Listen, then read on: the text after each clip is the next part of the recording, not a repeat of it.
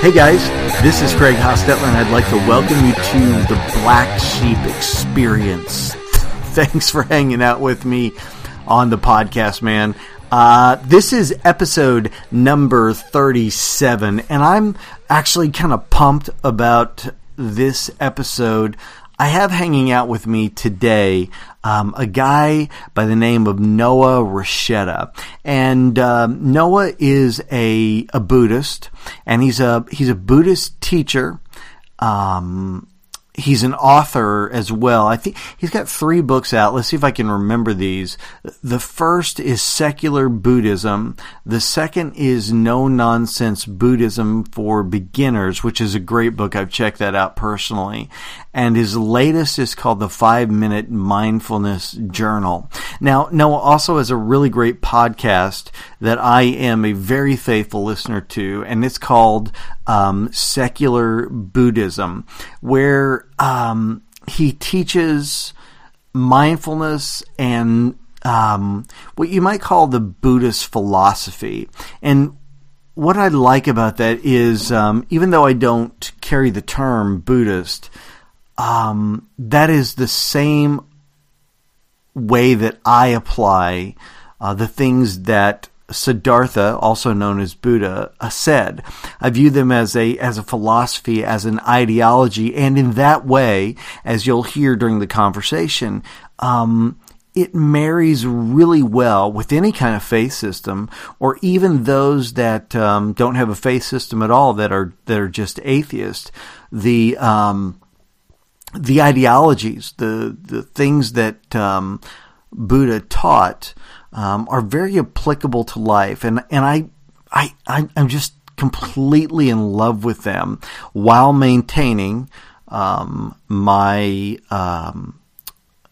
Christian faith. So I think you're going to dig I think you're really going to enjoy the conversation that Noah and I have. And then at the end, we'll talk a little bit more about, I guess, application. Now, in the meantime, you can find Noah online at secularbuddhism.com. And then his books are available at Amazon as well. And then the podcast, you just check out Secular Buddhism, whether it's on Spotify or iTunes or wherever it is that you check your podcasts out. A couple of things before we jump into it, just real fast. The podcast, The Black Sheep Experience, continues to be really a labor of love for me. I love podcasting. I love being a part of the community. I could continue to use your help, and I can't emphasize that enough.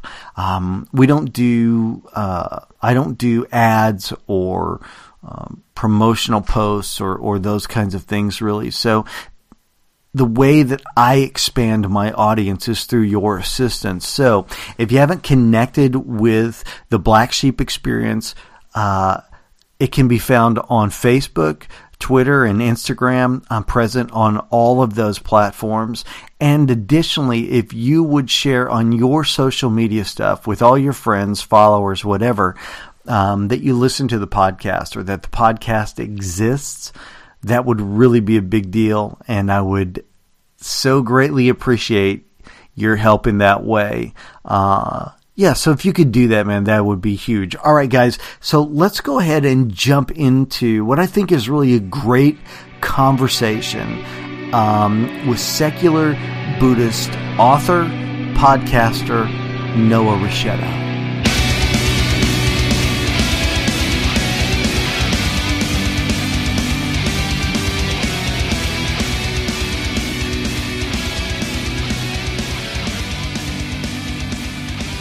All right, guys. Hey, this is Craig Hostetler. Welcome to the Black Sheep Experience.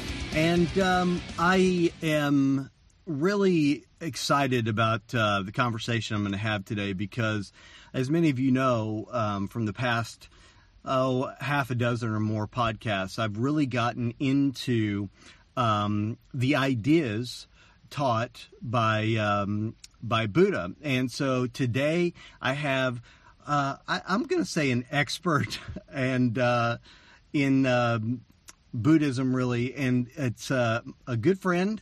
Welcome to the podcast, Noah Rasheta. Thanks for being with me, man. Thank you.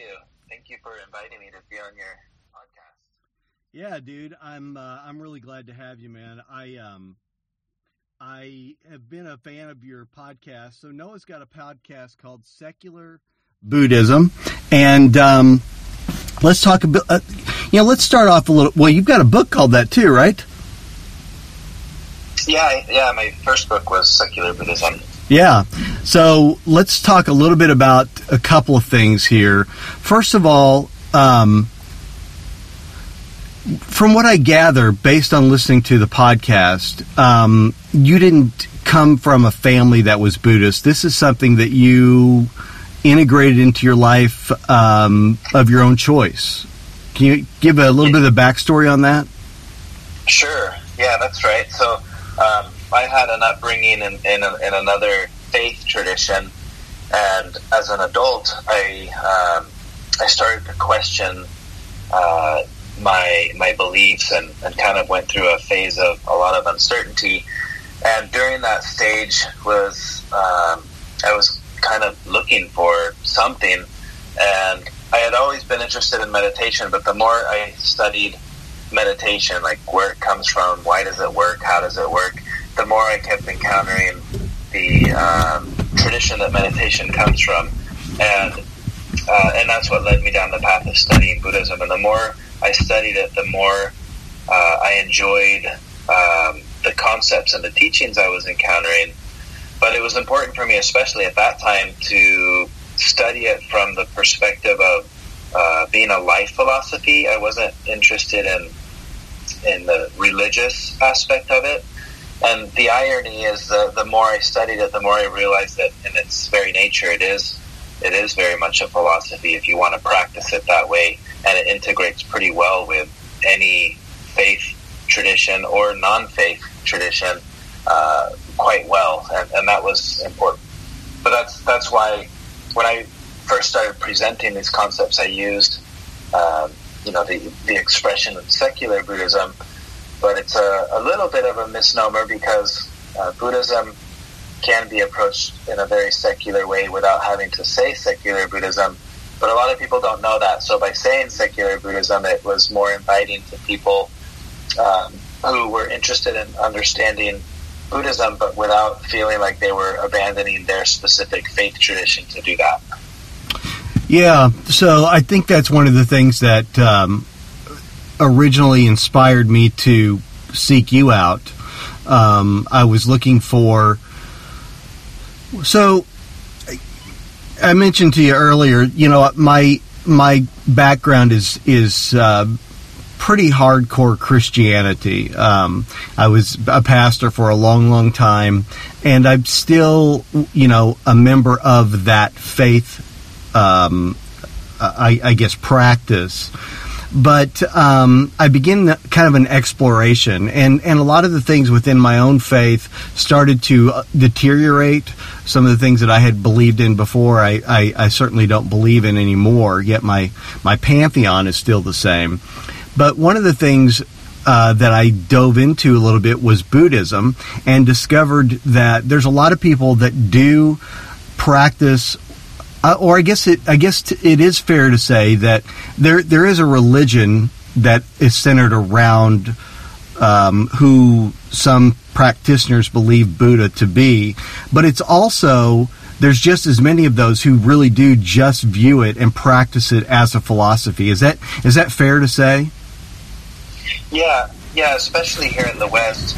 I mean, it would be unfair to say Buddhism is not a religion, because it certainly is and can be practiced as one, but it's a non-theistic religion, so it has that flexibility to be able to incorporate a lot of its practices or teachings with a theistic religion.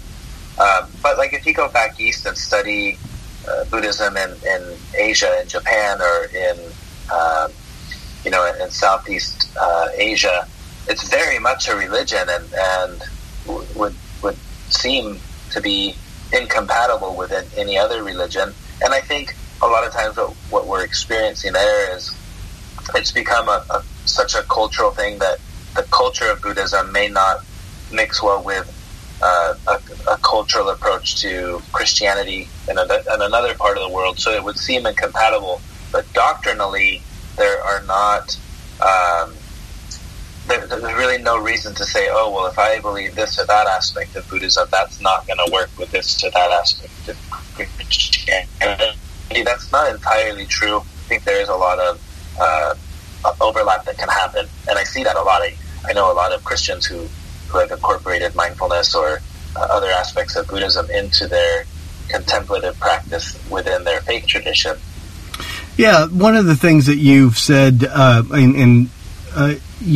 you say really almost on every podcast, is don't use the ideas of Buddhism to become a Buddhist, but use them to become a better whatever it is that you already are.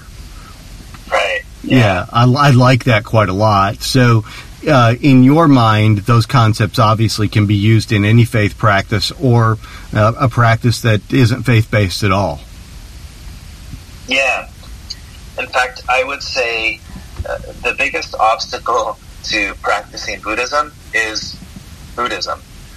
It's identifying with Buddhism as something other than what it actually is. And as strange as that sounds, that the idea that really I'm just trying to be a better whatever I already am is, to me, a more appropriate way of practicing Buddhism. So in that sense, it would be like the better I am at applying Buddhist teachings and concepts, the better I will be at being a whatever I already am. And I think that's important to highlight. That's why I mention it in my podcast, because as you study and start to understand a lot of these ideas, you do realize that the goal of it is to not separate yourself, whether it's through a label or an idea, separating myself from you, like, oh, you're a this, oh, I'm a that. It's recognizing, oh, we're actually a lot more similar than we thought. And I think sometimes by holding the idea of being a Buddhist as the important part of it, has the opposite of effect, because now it's like, oh, well, if I'm a Buddhist, you're not a Buddhist, there's separation. But if I understand that me being a Buddhist means I'm not a Buddhist, I'm just me, I don't have that sense of separating myself from you and your beliefs. Does that make sense? Absolutely, yeah. And I think that that's one of the things that, there's within Christianity, there's obviously a huge tribe mentality. And so on some of my own social media platforms, I will post quotes from the Buddha or Siddhartha. And, not too often anymore, but in the beginning I would get a lot of blowback. Like, so what's up, dude? Are you a Buddhist now? And, well, why do I have to wear a label to like something that someone said, So, yeah, those things I find a little bit frustrating. But for me, one of the things I found is that the teachings of Buddha, they don't in any way really conflict with, and I'm talking about the basic teachings and of Buddha. They don't conflict with my Christian faith in any way whatsoever. In fact, I think that they develop an even greater roadmap to how one would want to exist in this world. It's funny because my original interest in Buddhism came from listening to Eckhart Tolle, who, I don't know if he's a Buddhist, but, he quotes Buddha quite a lot. And so in some of his teachings, he was saying a lot of things. He was giving a lot of quotes from Buddha that were almost exact replicas of what Jesus said. And I found that to be so interesting. The similarities were so incredible that I thought, man, I've really got to dive in and see what this guy's teachings were all about. And so I think that there can be a great deal of harmony between those two faiths in particular. Would you agree with that? Yeah, I think so. Yeah. It's funny because I heard Eckhart Tolle say, and I've repeated this on the podcast several times, he was asked about why he quotes Jesus so often, and he said, I love Jesus. He said, I think Jesus had so many great things to say, and who has really understood them except for maybe a few Buddhists? I thought that was great, So let's dive in a little bit to the basic ideas of Buddhism, and let's start out with this. What is the thing that, or was there a central teaching in the beginning that really caught your eye and begin the development or the interest? Was there something in the beginning that you thought, wow, that really resonates with me? Yeah, I think the very first thing that caught my attention and hooked me right away was the nature of the overall goal or approach of Buddhism as an ideology is very much directed inward, whereas most ideologies are kind of directed outward. And what I mean by that is, if we were to talk about this in the context of like questions and answers, a lot of ideologies, including the one that I was in at the time, it's about the answers, right? You have questions like, who am I? What happens when I die? Big existential questions. And these ideologies are focused on, well, here are the answers. And at that point, it's kind of a comparison game of, well, does this answer make more sense, or is this other faith tradition answer, does that one make more sense? And that's what I'm trying to compare and assess.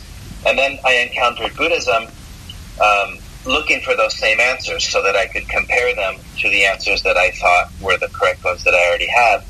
And Buddhism didn't give me those answers. It said, we're not really interested in the answers. We're interested in the question. Why do you want to know? What part of you, where does that need to know arise from? Like, everything was directed back at the question. And that was my very first my very first moment of intrigue with Buddhism. Was this is an ideology centered around the questions and gives more importance to understanding the question and very little importance to ever arriving at an answer. And that was fascinating for me because I had never really spent time with a question, or I had always, on a scale, it's like, well, the important part of the question is arriving at the answer, so the answer is always the important thing. And here suddenly it was flipped on me. It was like, no, the most important thing is understanding the question. And that really fascinated me. That way of thinking was so foreign to me. So that was the first thing that stood out to me. It was like, you're not going to get the answers you're looking for here. What you are going to get is a deeper understanding of the source of the questions. And from that moment on, I was like, okay, I'd like to go down that road. And I realized that also meant this tradition isn't going to conflict with the other one, because if one is prioritizing the answers and the other one's not contradicting those answers or trying to replace those answers, it's just saying, well, what happens if we focus a little bit more on the questions?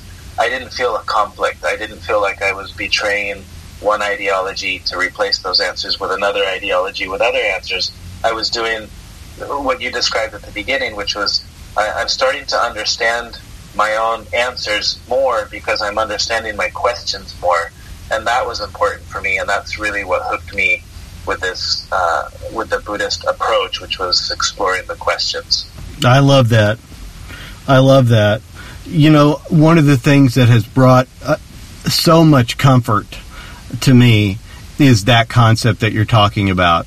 And I've integrated that in so many ways in my life, particularly like if I get upset about something, I take the focus off the event or, the object of what has upset me. And I'm now able to ask myself, well, why does this upset you? Are you sure that this really upsets you? Do you really care, about this? If you think about, do you really care? And it's amazing to me when you begin to peek and you mentioned this once before in one of your podcasts about peeking behind the curtain. When you peek behind the curtain, you realize, I actually really don't care about this. I'm not sure. This must be a trigger, or there's some reason here for me being upset, but it isn't because I actually care. And you start to diffuse yourself from, behind the curtain. And I think that we a lot of times we're only looking at like the answer, and sometimes the answer isn't located. As silly as this may sound, within the answer, sometimes the answer is located behind it. Why are you upset? Why does this bother you? Are you sure that you're really jealous right now? Are you sure that you're, why are you mad that the stoplight is taking so long? Does it really matter? And when you begin to really look at some of those questions, they really start to kind of break down some of the silliness that just becomes reactionary responses to things that don't really matter. And I love that about Buddhism. That's one of the things I've really learned from that, is to have introspection. Yeah. Yeah.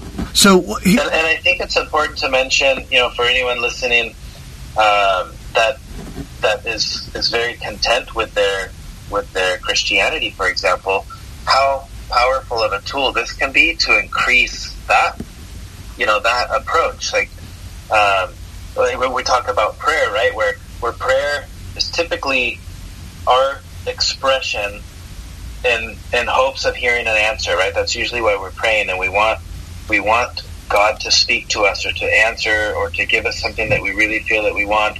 And Buddhism could come in as a tool to increase the effectiveness of prayer by helping us to understand our part of that conversation. Why do I really want this? What do I really want? Like maybe discovering and peeling those layers and realizing, I thought I wanted this, but what I really want, you know what I mean? And that could make it a more effective way of praying, because we're more mindful of what we're praying for. Yeah. What's funny about that, since we're on that subject, is I think, too, one of the things you find out in Buddhism, and we're going to get to that in just a moment, is, one of the reasons that you have suffering is because you have a craving for something that is never going to be. Maybe you want someone to be a specific way, and you keep praying that they're going to be that way, or you want a specific job, and you keep praying for that job, but that person's never going to be that way, or that job is never going to come into fruition. And so that's one of the things I've learned so much through Buddhism is, why am I always praying for all this crap? I'm always asking for stuff, and instead learning to, I guess, embrace this beautiful thing that life is. And life really is beautiful, and we spend so much of it in unfulfilled desire or wanting, cravings that really, I think, steal the joy of existing. Do you agree with that? Yeah, I do. Yeah, I think about the evolution of prayer for me in those early days of encountering and studying Buddhism. And I remember feeling at one point this feeling of, I don't think there's anything left for me to ask for. All I could feel was gratitude. Gratitude for how things are. And I remember that moment of somewhat of contentment, where it's like, this is just how it is, and I'm very grateful for that. And that was a powerful shift that I've tried to maintain ever since then. Just this sense of constant gratitude for how things are, and if anything, wanting to make sure I don't forget that. Yeah. In Buddhism, we talk about suffering arising the moment we want things to be other than how they are. And this is what you just alluded to, whether it's a job or whatever the thing is that we want. What makes it unpleasant or difficult isn't that we don't have it. It's that we don't have what we want. It wouldn't matter what the thing is. And I feel the Buddhist approach is like saying, okay, well then let's spend time with that. Why do you really want this? Because what you may find is that it's not what you thought that it was, it's something else. And whatever that something else is, that actually may be workable, and you may be able to do something about that. And I think that's important to understand and helpful to understand. I do too. Man, we could go on about that forever. I think that's really, I think that is the goal of life, really. and I think you see that with so many, you see a lot of rock stars, movie stars, whatever.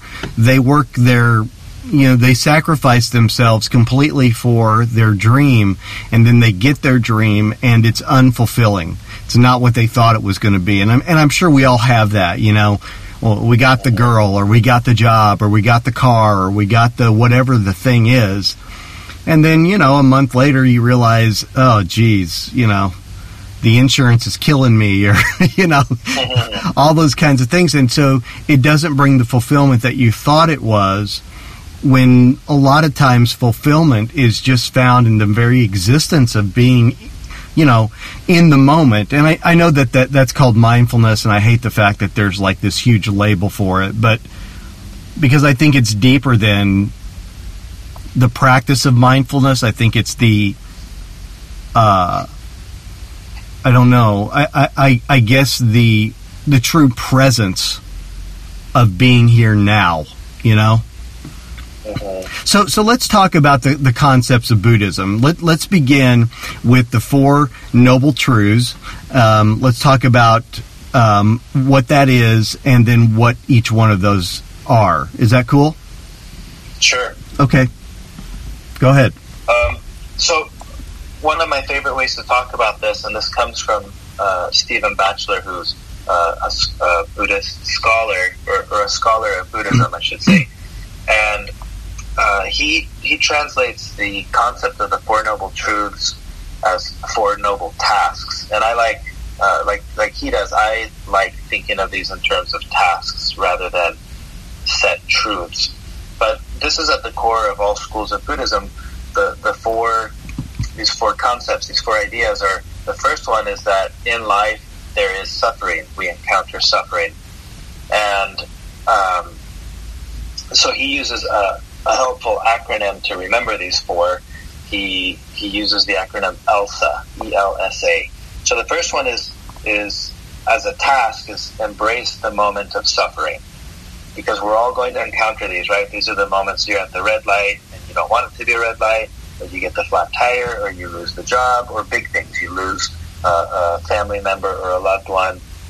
These are moments where we embrace the suffering that arises. So Noah, real quick, when we talk about suffering, I think a lot of times in the modern English vernacular, we're talking about agony, or we're talking about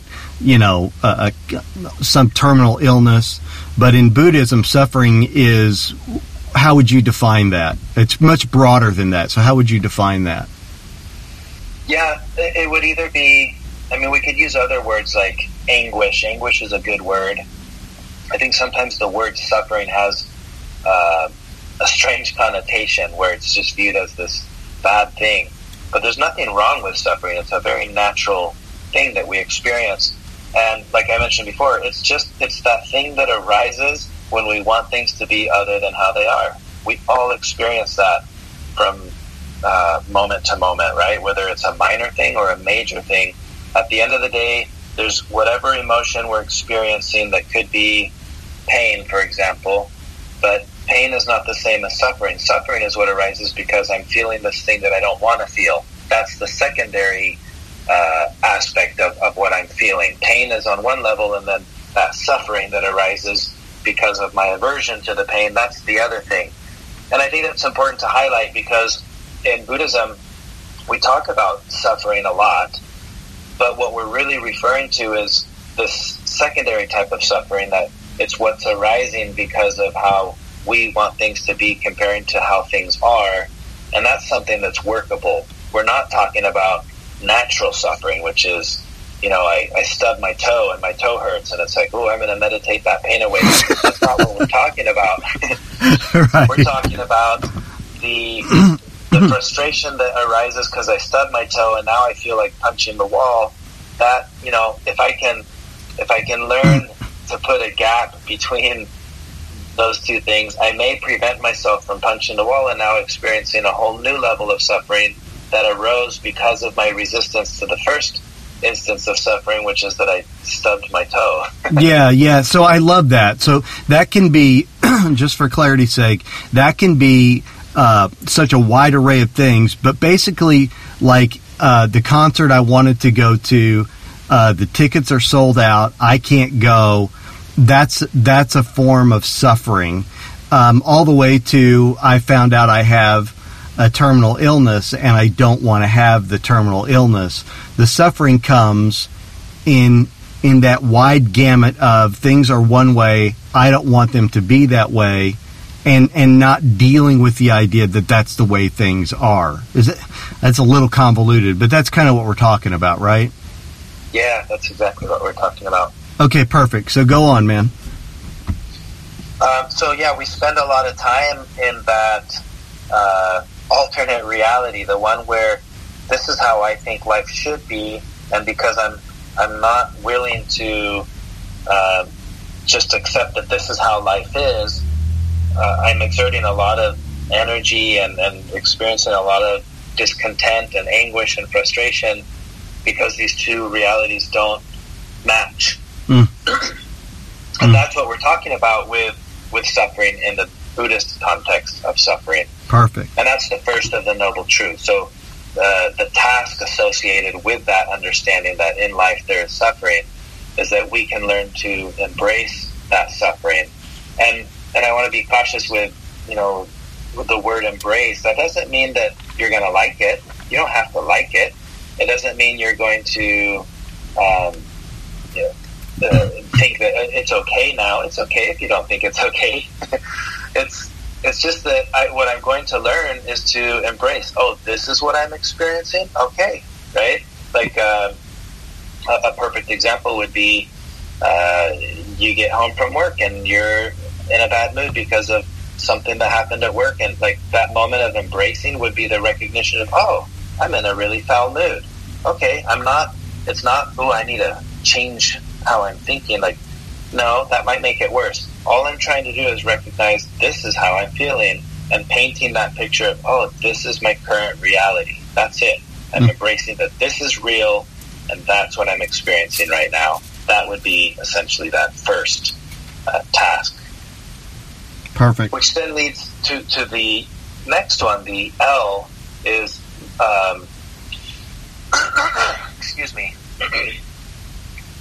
So the L would stand for letting go of the grasping.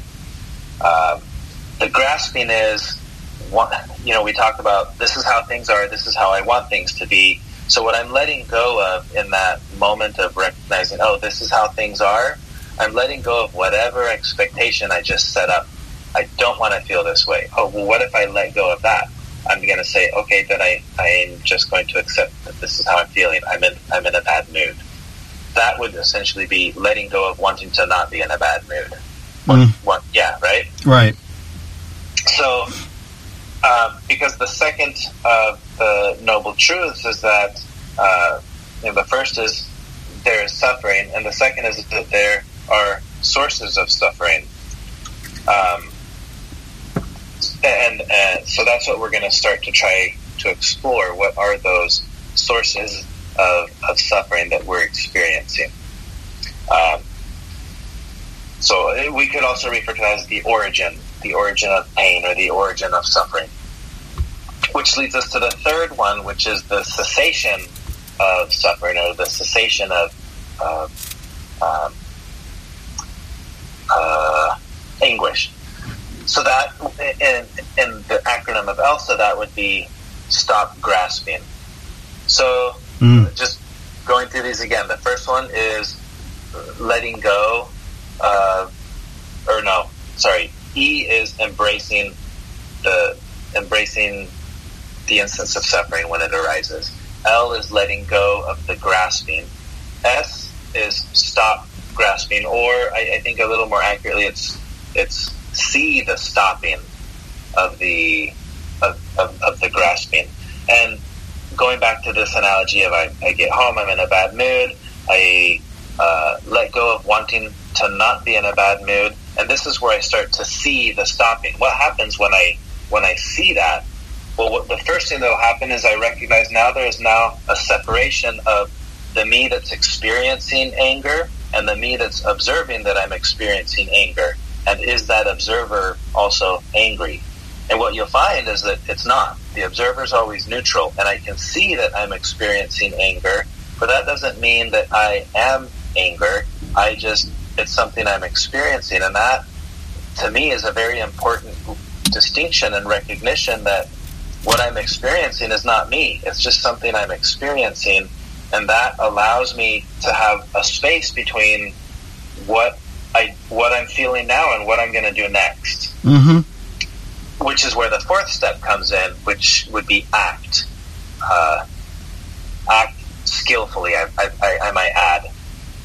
And in the Four Noble Truths, this is the path that leads to the cessation of suffering. Well, the path is the series of actions, the things that I do. And to me, this has been extremely helpful, where in that instance of being upset, I notice that I'm upset now, suddenly I'm a little bit more skillful with what I'm going to do next. Am I ready to walk into the room where all the Legos are on the floor and I might step on one and get even more angry? Or am I going to be skillful and say, I'm going to just stay here in the kitchen, take a few deep breaths, maybe get something to eat, maybe recognize that being hungry is part of why I'm in a bad mood.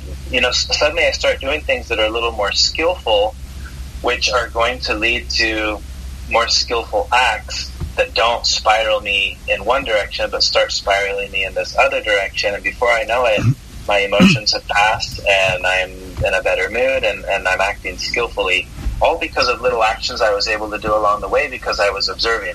Does that make sense? Absolutely. Yes, absolutely it does. So we've got, life is suffering, essentially. There's going to be things that happen that we don't want to happen, and that's the reality. That's going to happen. And so, two is what, embracing that's the way life is, or?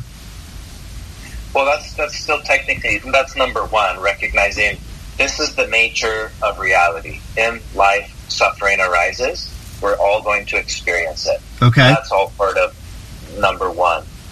Number two is recognizing there is an origin to the suffering, the cause of suffering. What is that cause? So between number two and number three, they go hand in hand, because I realize if there's an origin and I understand the origin, then there can be a cessation to the cause of suffering. And this is kind of the tricky part. You're not ending suffering. What you're trying to end is the causes of suffering. Yeah. Because in number one, we already said suffering is there. It's always going to be there. So I'm trying to understand my causes of suffering and act skillfully to minimize, reduce the causes of suffering that arise for me as I'm going throughout my life. Okay. And so that leaves us with what, number 4? Yeah, number 4 is the path that leads to the cessation of suffering. Okay, so, and we'll talk about those real quick too, because I know where we're headed. But let's talk about let's create a fictitious scenario. Okay, so you and your significant other, you've got a date planned. You did the right thing, right? You made their dinner reservations. The whole thing. You show up and no reservation. Whatever, you made it, but the person didn't care enough to write it down, and you're not getting in. You're sorry, we're booked, and you're not getting in. Now you're going to be upset, but what's the process here? Because you're not getting in. There's nothing you can do about it. So tell me. Let's talk about it within the confines of that fake scenario. How do those truths work there? Okay. Now, keep in mind, this is always it's always easy to talk about and much trickier to apply when it's actually happening, right? Right on, absolutely. It could be that I experienced this scenario and maybe deconstruct it after the fact. After I get home and realize, oops, I probably shouldn't have said that to the restaurant staff or something like that. Good point, right. Now, ideally, the goal is that at some point this is all happening. It just becomes a natural way of how you experience life. That's the goal of it. That's why we practice and practice and practice, so that as it's happening, you are reacting skillfully to the scenario as it's unfolding. So in this example, where I show up at the restaurant, realize I'm really upset because I can't get in. The true source of my suffering in that moment is that this is how it is and this is how I want it to be. Those don't match. I'm experiencing that discontent. And what I could do in that instance is recognize, okay, why am I really upset? I mean, what is really behind it? I may discover that, I'm really upset because, I don't know, just using as an example, maybe my spouse always thinks that I can't get things to work properly. Every time we book vacations, I always get something wrong. And so somewhere deep inside of me, there's this sense of feeling inadequate and somewhat unhappy because I can't get things to work the way that I want them to work. And maybe that is a deeper sense of the discontent I'm feeling, is that I feel like I'm being judged right now because I failed at making this reservation. That is actually causing me more suffering than the fact that the reservation didn't go through. If I could see that and understand that underlying thing, then maybe having recognized, hey, sorry, we didn't have a reservation for you, wouldn't have been a big deal. But it is a big deal because there's an underlying thing that causes me even more suffering than the fact that I didn't get into the restaurant. Does that make sense? Absolutely, yeah. So I'm trying to identify all this while I'm experiencing this really strong emotion of sitting there at the restaurant and being really upset. And like I said, it may not happen there. It may happen later. And even if it happens later, that's fine, because what I'm doing at this point, seeing the stopping of my reactivity, I'm essentially putting a gap or removing the link. Imagine a chain, right? And it's link after link after link. Well, that's how our actions are. This happens and I react. Because I react, they do this. Because they do this, I do that. And that's just a chain that goes on and on and on. So I'm at the restaurant, I'm upset, and as all this is unfolding, if I can see, this is why I'm really upset, suddenly I put a little gap there in that link, in that chain. And I say, okay, instead of continuing down this direction that I was headed, now we're going down this other direction, and I'm acting a little bit more skillfully than I would have had I not put a gap in there in that chain of reactivity. Mm. And again, whether that happened at the restaurant or it happens 4 hours later when I'm at home after throwing a big tantrum at the restaurant, even if it happens then, well, I just learned something about myself that allows me to act more skillfully moving forward. So with time, the more and more skilled I get at this process, the more and more skillful I'm going to handle situations involving understanding myself and others and life in general. Mm-hmm. Yeah, because the reality is, if you know the situation is a specific way, for instance at the restaurant, and it's not going to change, your anger, frustration, ill-worded phrases, none of those things are going to change the circumstances.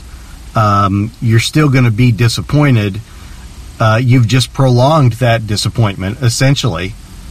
Mm-hmm. Yeah, so I think, if you can say, okay, this is the way things are. I don't want them to be this way, but this is the way they are. What the cessation or the end of suffering would be to say, the best thing I can do is accept that this is the way that it is, and find an alternate plan? Yeah, or, we've all experienced this feeling of being in a situation that later on in the day, we were replaying it, and we deconstruct it, and suddenly we're like, I should have said this, or I should have done that. suddenly you realize these options that would have been more skillful. In the moment, we couldn't think about it because we were so caught up in the emotions. Yeah. So this is essentially like we're trying to train ourselves to try to be able to do that more in the moment. And I like to call this what we're developing essentially is the wisdom of adaptability. It's how fast can you pivot when life throws something new at you? And I use this analogy a lot with life as a game of Tetris. And this is what I mean by that, is that in life, it's like we're playing the game of Tetris, and Tetris throws new shapes at you. That's the whole point of the game. And it's seeing how fast can I take this piece and maneuver it and pivot it to make it fit into the game I'm playing. And it happens fast because then the next one shows up and the next one, and it gets faster and faster, and then eventually the game is over. And I think that's a lot of like how life is. We're being thrown all these Tetris pieces, and it's not to say that you're playing it wrong. I mean, we all play it until we're not playing it, right? We all live until suddenly life is over and the game is over. So the object then could be, what if I could make this game a little bit more enjoyable by becoming more skillful at how I play it?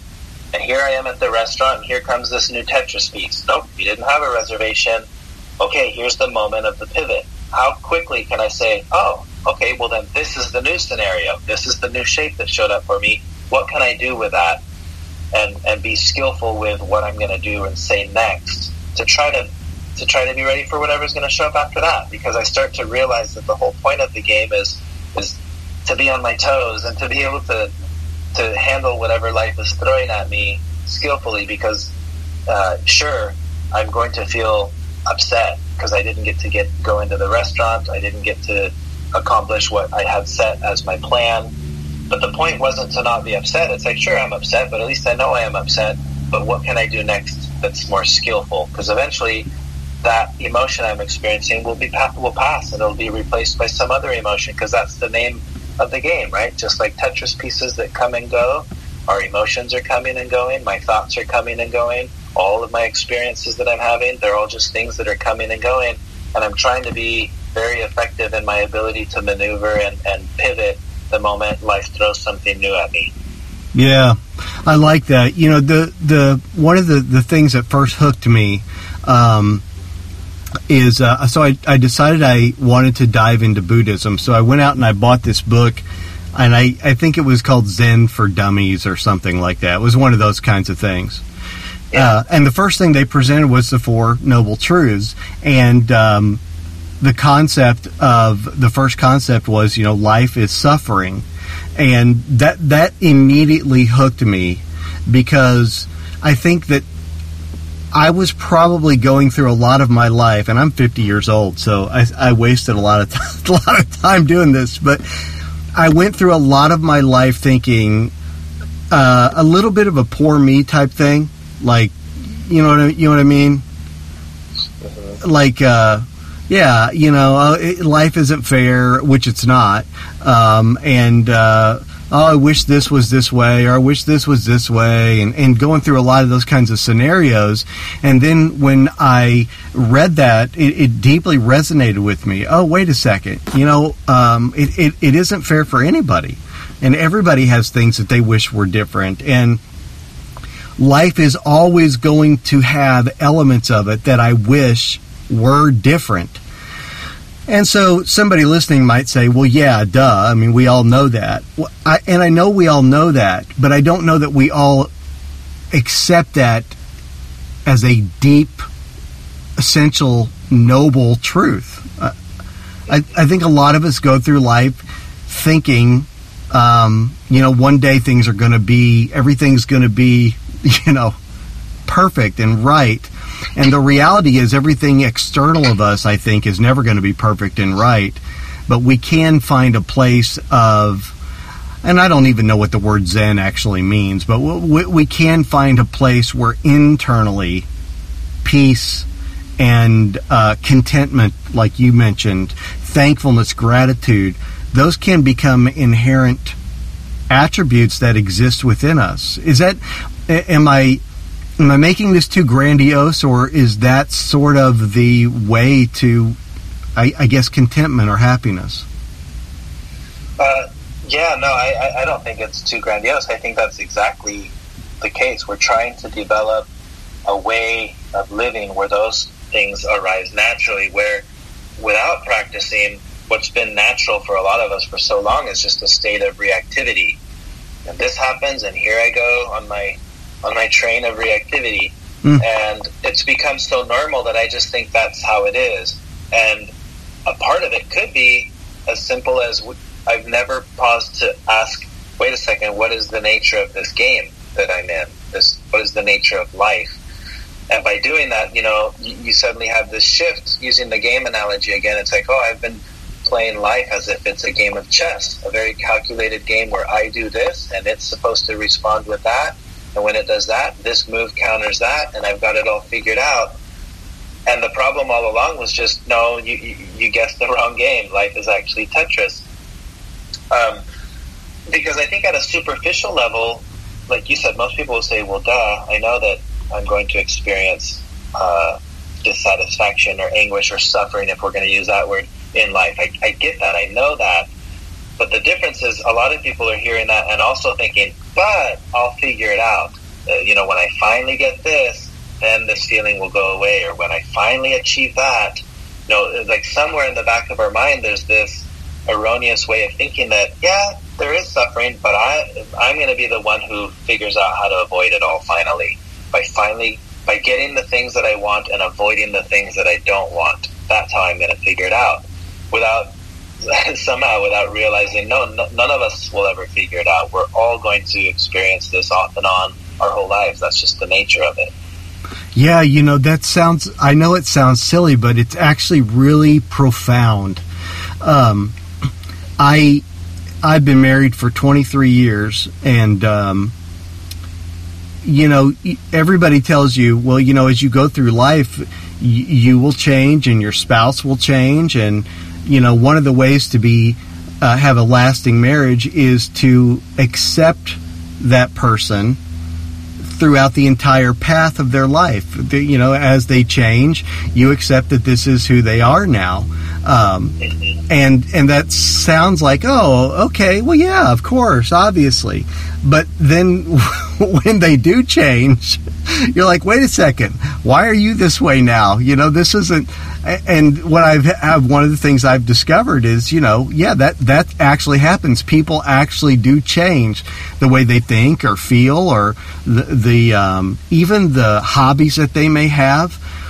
And so life is the same way, right? Like where you live changes, your house is going to change, your physical body is going to change. And instead of resisting that change, learning, like you said, learning what the game really is, that can create its own kind of peace and harmony that I think a lot of people don't experience. Mm-hmm. Yep, exactly. So I don't want to take up a ton of your time, but and I know you can't explain Buddhism in an hour. I get it, but the fourth noble truth is the path to the cessation of suffering, and that is. Do you want to talk about those? I know that we can't cover them all, but can we kind of talk about what they mean? Right thinking, right action, all those kinds of things. Yeah, sure. Because this is kind of the, at least if you're asking what is Buddhism all about, this is kind of the nuts and bolts. There's the Four Noble Truths kind of outlines the Buddhist worldview, so to speak, and then this is okay. Well, now that I know that, now what?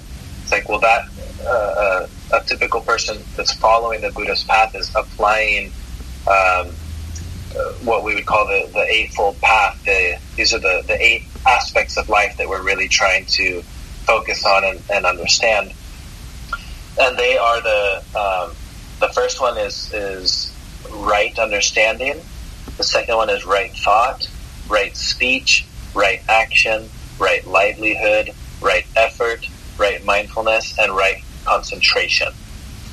And then you could spend time in each one of those. Well, what does that actually mean? For example, right understanding, or also sometimes called right view, is understanding the nature of life, right? This is understanding life is more like Tetris. It doesn't work like chess. Oh, well, the moment I have a more skillful way of understanding life is that in life things are always changing, and beyond that things are all interdependent, right? If I do this, it affects that. Well, that links me this and that. I'm not just here alive in a vacuum where nothing that I do affects anything else. No, it's like, no, everything I do affects everything else.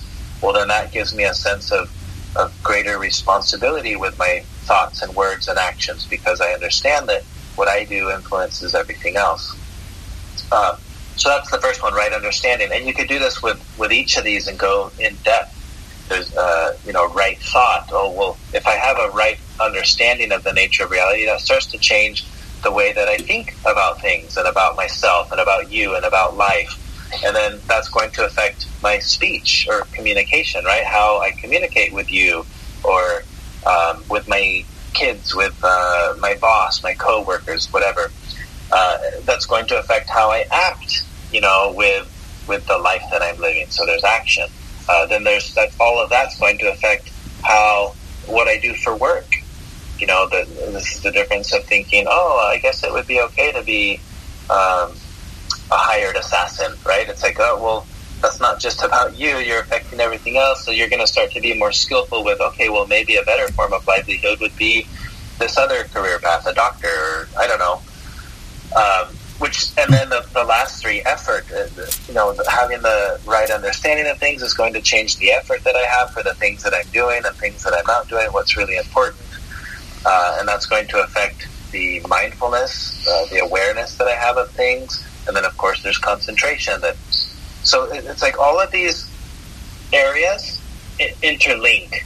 So rather than thinking of this as, okay, I'm going to master step one, then I'll move on to step two, it's like, no, I kind of start working on all of them at the same time, because having a better understanding of things is going to change how I act.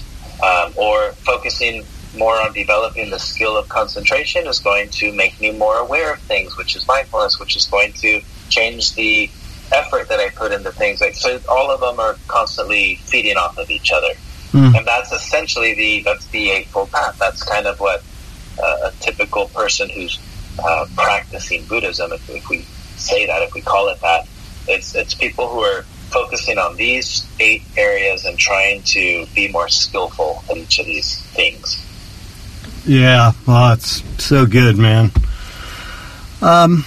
Okay, that's why, if you hear these 4 noble truths and you hear what are these 8 things, the Eightfold Path, you'll see in that there's nothing that would directly conflict with any other ideology, right? Like all of these things could make me more skillful as a Christian or as a Hindu or as a whatever I already am, or as an atheist, it can, none of this conflicts. It's like, this is a more skillful way of living, and I can't help but to think that, well, that's just going to make you a better whatever you already are.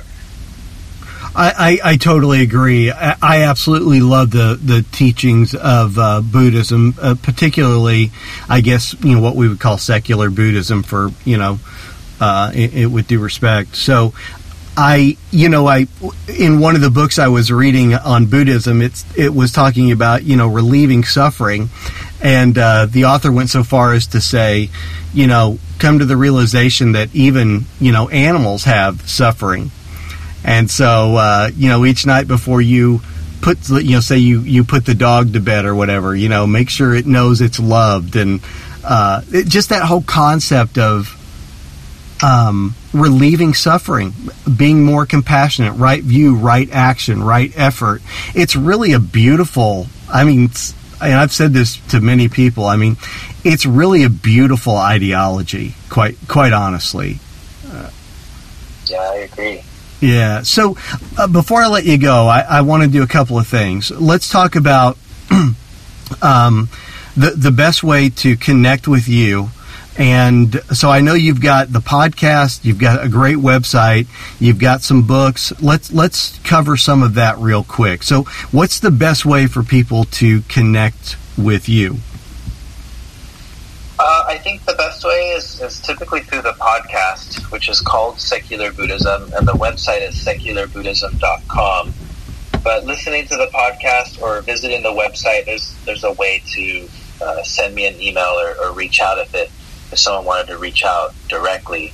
But I think the quickest way of trying to wrap your head around all these concepts is listening to the podcast or reading a book. There are several good books out there.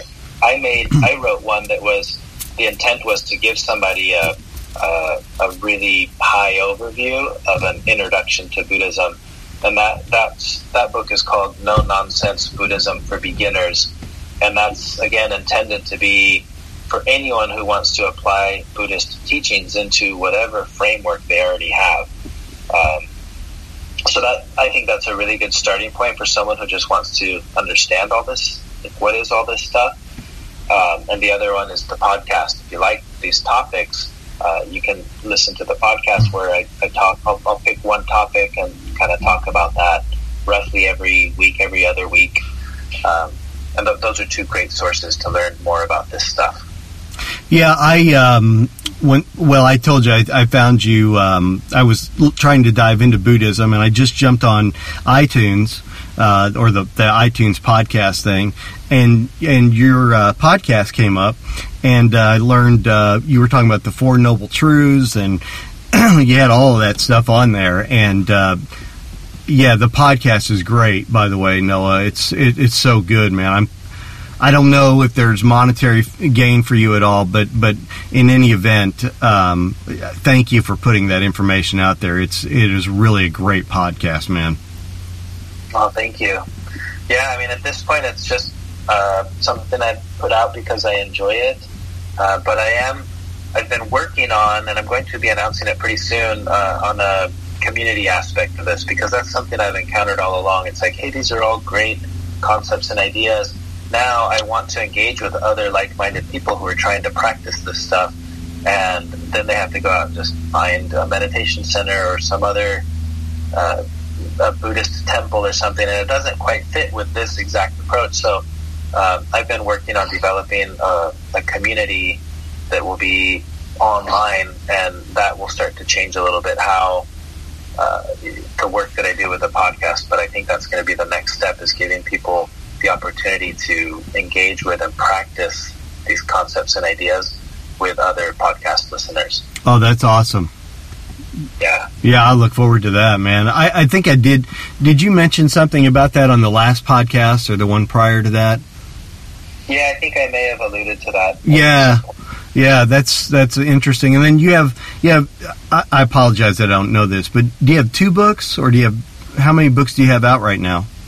I have 3. Okay. So my very first book was, it's called Secular Buddhism, and that one I just kind of just did on my own, just wanted to put a lot of this out in writing. The second one, which I think is the best starting point, is No Nonsense Buddhism for Beginners.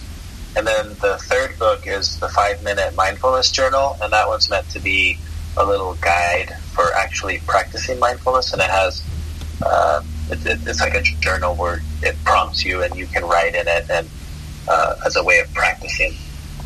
Nice, yeah. So what I'm going to do, Noah, is I'll after you and I get done talking, I'm going to have all this information behind the after the podcast, and I'll also include all of this stuff in the liner notes as well, so people can have an easy connection with you. But man, I want to thank you so much for being on the podcast, and I love the work that you're doing. I appreciate that you're putting it out there, and I just want to encourage people, especially those. A lot of my listeners are post-evangelical, so they're very open to ideas and new concepts. And I would really like to encourage you guys that are listening, if you haven't checked Noah out yet, I think you'd really be encouraged. I think that your life would actually be better by just diving in to some of the teachings that Noah has to offer, and the whole concept of Buddhism as a whole. It's really been transformational for me, and I know, Noah, for you as well. I mean, you obviously love, the ideologies found within the teachings of Buddha. Yeah, definitely. Yeah. So, all right, Noah, thank you again for being on. I really appreciate it, man. Yeah, you're welcome. Thank you. It's an honor to be invited to be on another podcast, so thank you for doing that. Absolutely. Now, Noah, hang on just for a second. I'm going to close the podcast out, and then I'm going to come back and talk to you just for another minute or two, okay? Okay, so, all right, everybody, listen, I'll catch you on the other side of the music and give you some more information about Noah Rasheta and how to get in contact with him. So hang on, and I'll catch you on the other side of the music.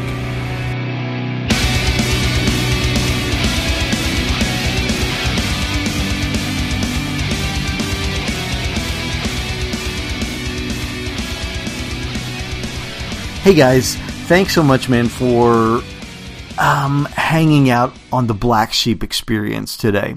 I hope that you enjoyed the conversation and the things that Noah had to say. You know, it's interesting because I referenced a point in time when I had posted something, a quote, really, I think on Instagram, something that that Buddha had said that really meant something to me. It had an impact on my life. And I got a message immediately from a friend of mine. So what does this mean? You're a Buddhist now? One of those kinds of things. And that's not the case. I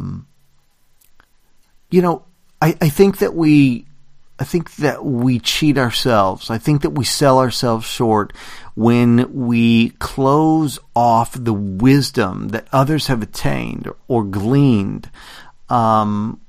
just because perhaps they operate in a different faith system than we do. I personally have found the wisdom of Siddhartha Gautama, who is Buddha. I have found his wisdom to be life-altering. I've found it to be empowering. I really love it, as well as the things that Lao Tzu said as well. He's the author of the Tao Te Ching, which you've heard me talk about also. Those two schools of philosophy or ideology have meant quite a lot to me, and I really, really enjoy them. Now, what I would encourage you to do, if you're interested or you'd like to dive in further, first of all, you can jump online. There's a ton of stuff just through Google that you can find.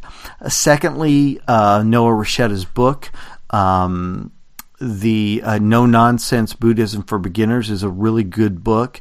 His website, secularbuddhism.com. Additionally, Zen Buddhism and American Buddhism both take philosophical approaches to those teachings. I bought a book called Zen for Dummies, which has, one of those kinds of things. It's really, really been great. And I've enjoyed it quite a lot. Now, I have a good friend of mine, Jay, who a couple of weeks ago, gave me like a dozen or more books on the subject. And so I've got like a year's worth of material to read, and some of the books have just been fascinating. And so, I'm very fortunate to have such a good friend like that, and he just gave me all this stuff. And so there's really a lot of information out there on approaching it not as a religion, but as a philosophy. And I think that it's very empowering, and it's just great, right? So, I said that already. All right, man. Thanks again, guys, for hanging out. I hope that it was something of value to you, and I'll catch you next week. Now, remember, jump online, man. Connect with me, Facebook, Instagram, Twitter. Share that stuff with all your friends and followers, and that's it, man. Blessings. Done.